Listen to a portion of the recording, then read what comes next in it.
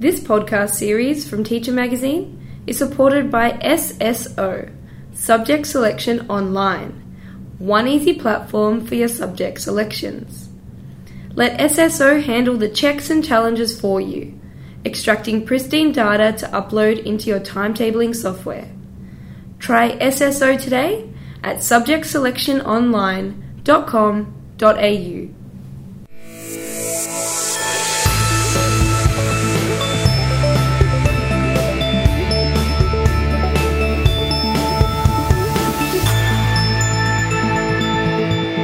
Hello, thank you for downloading this podcast from Teacher Magazine. I'm Jo Erb. My guest on the research files today is Amanda Datnow, a professor in the Department of Education Studies and Associate Dean of the Division of Social Sciences at the University of California, San Diego. Her current research explores best practice in relation to data-informed teaching and learning, including how to build educator capacity. In August, Professor Datnow will be in Melbourne for Research Conference 2017, hosted by the Australian Council for Educational Research, where she'll deliver a keynote titled Opening or Closing Doors for Students, Equity and Data-Driven Decision Making. Here, she joined me on the line from California. Professor Amanda Datnow, welcome to the Research Files. Now, I mentioned in the intro there, you're one of the keynotes at Research Conference 2017 at the end of August. The theme of this year's conference is Leadership for Improving Learning. Your research expertise is in K-12 education, and you've travelled all around the world with that. Obviously, there are local influences and needs, but I'm just interested in your view of school leadership in a global context. So what are the common issues around the world that you find? There are two abiding concerns that I find wherever I go, and one of them is this press for instructional improvement, and the other one is the interest in equity, the need to close achievement gaps between groups of students.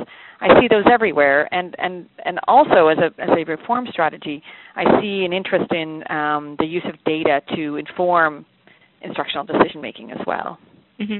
Is that, sorry, just to pick you up on that last comment then with data, is that something that you've seen more of in the last, say, 5-10 years then?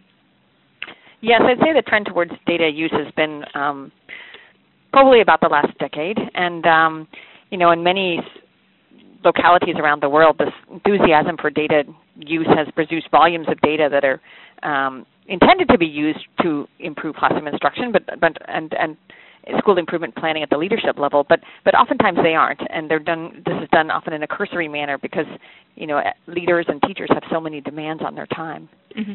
Now we'll come back to the issue of data shortly, but taking things down to a classroom level from that leadership level, I've heard you talk previously about the increasingly complex nature of teaching. So what are the challenges that teachers face today? Well, as I mentioned a moment ago, the time demand is probably one of the biggest ones. It's finding time to work with colleagues and to work individually to plan effective instruction. And this is particularly challenging because teachers find themselves with a large range of students in their classrooms, and teachers that I meet with often say, I don't know how to differentiate instruction for the broad range in my room. And they try in earnest to meet everybody's needs, but they sometimes don't have the toolbox of instructional strategies that can help them meet every child's needs. Given these challenges then, why is it important for educators, and this is not just teachers but leaders as well, to have this evidence-informed approach to practice? Also, I'm not just thinking, the formal academic research, but gathering and understanding and using data from their own settings.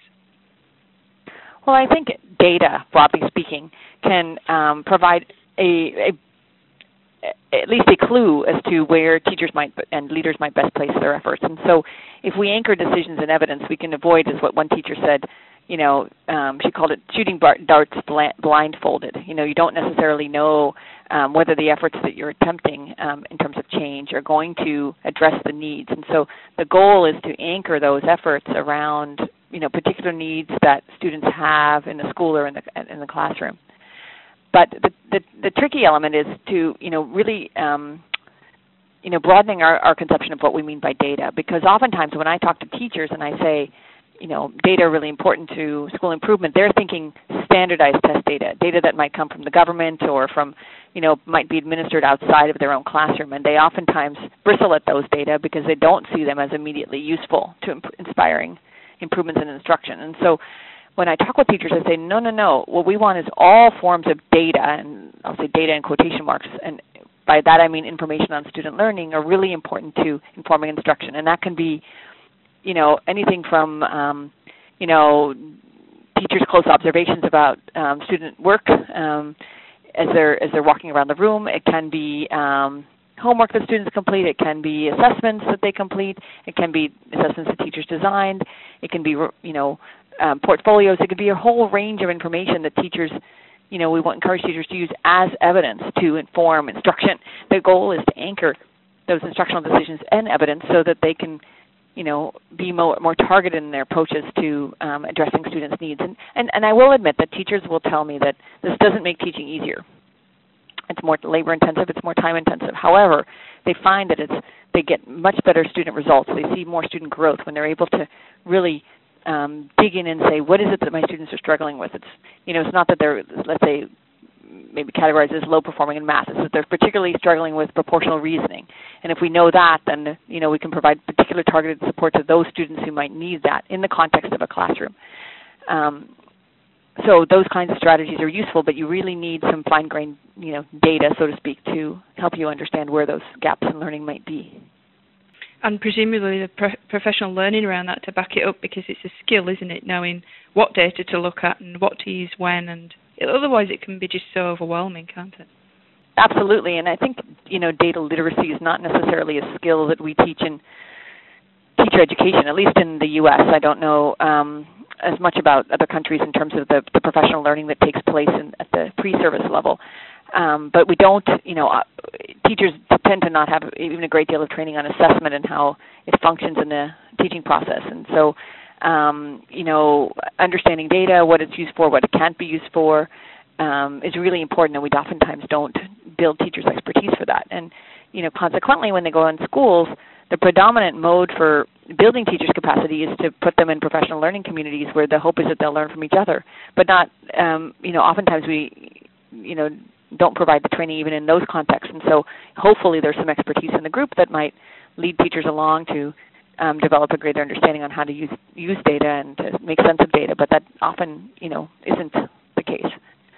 So teachers are you really rely on leadership to provide a framing around what data are useful, what should we pay attention to. And so, we'll find schools that leaders are very much focused around accountability data that they're developing, at the government, really are administered from the outside, and that provides one kind of frame, but that accountability frame tends not to be useful for instructional improvement. But when leaders can provide a frame that's focused on instruction and say, listen, all forms of evidence are useful here. What we want you to do is anchor your, instructional decisions and evidence and talk about instruction and use that evidence to think about student thinking and, what do we really know about student learning in this context. Those kinds of conversations around data can lead to much more productive work than the ones that are focused on, let's look at these data to think about how we're going to improve test scores. Another area for capacity building for teachers is developing their instructional expertise, instructional strategies. Oftentimes this also happens in professional learning community meetings. Teachers get an opportunity to share their expertise, share different strategies for addressing students' needs. And this is really an important component because oftentimes teachers will say, well, now I understand the data, I see where the patterns are, but I need to have some different ways of teaching these concepts to my students so that I can better meet their needs. And so being if it's a well-functioning professional learning community, teachers can share strategies with each other.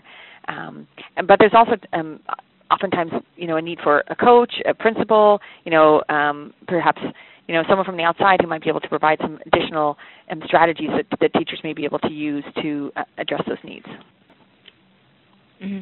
Now, your research conference keynote is titled Opening or Closing Doors for Students, Equity and Data-Driven Decision-Making.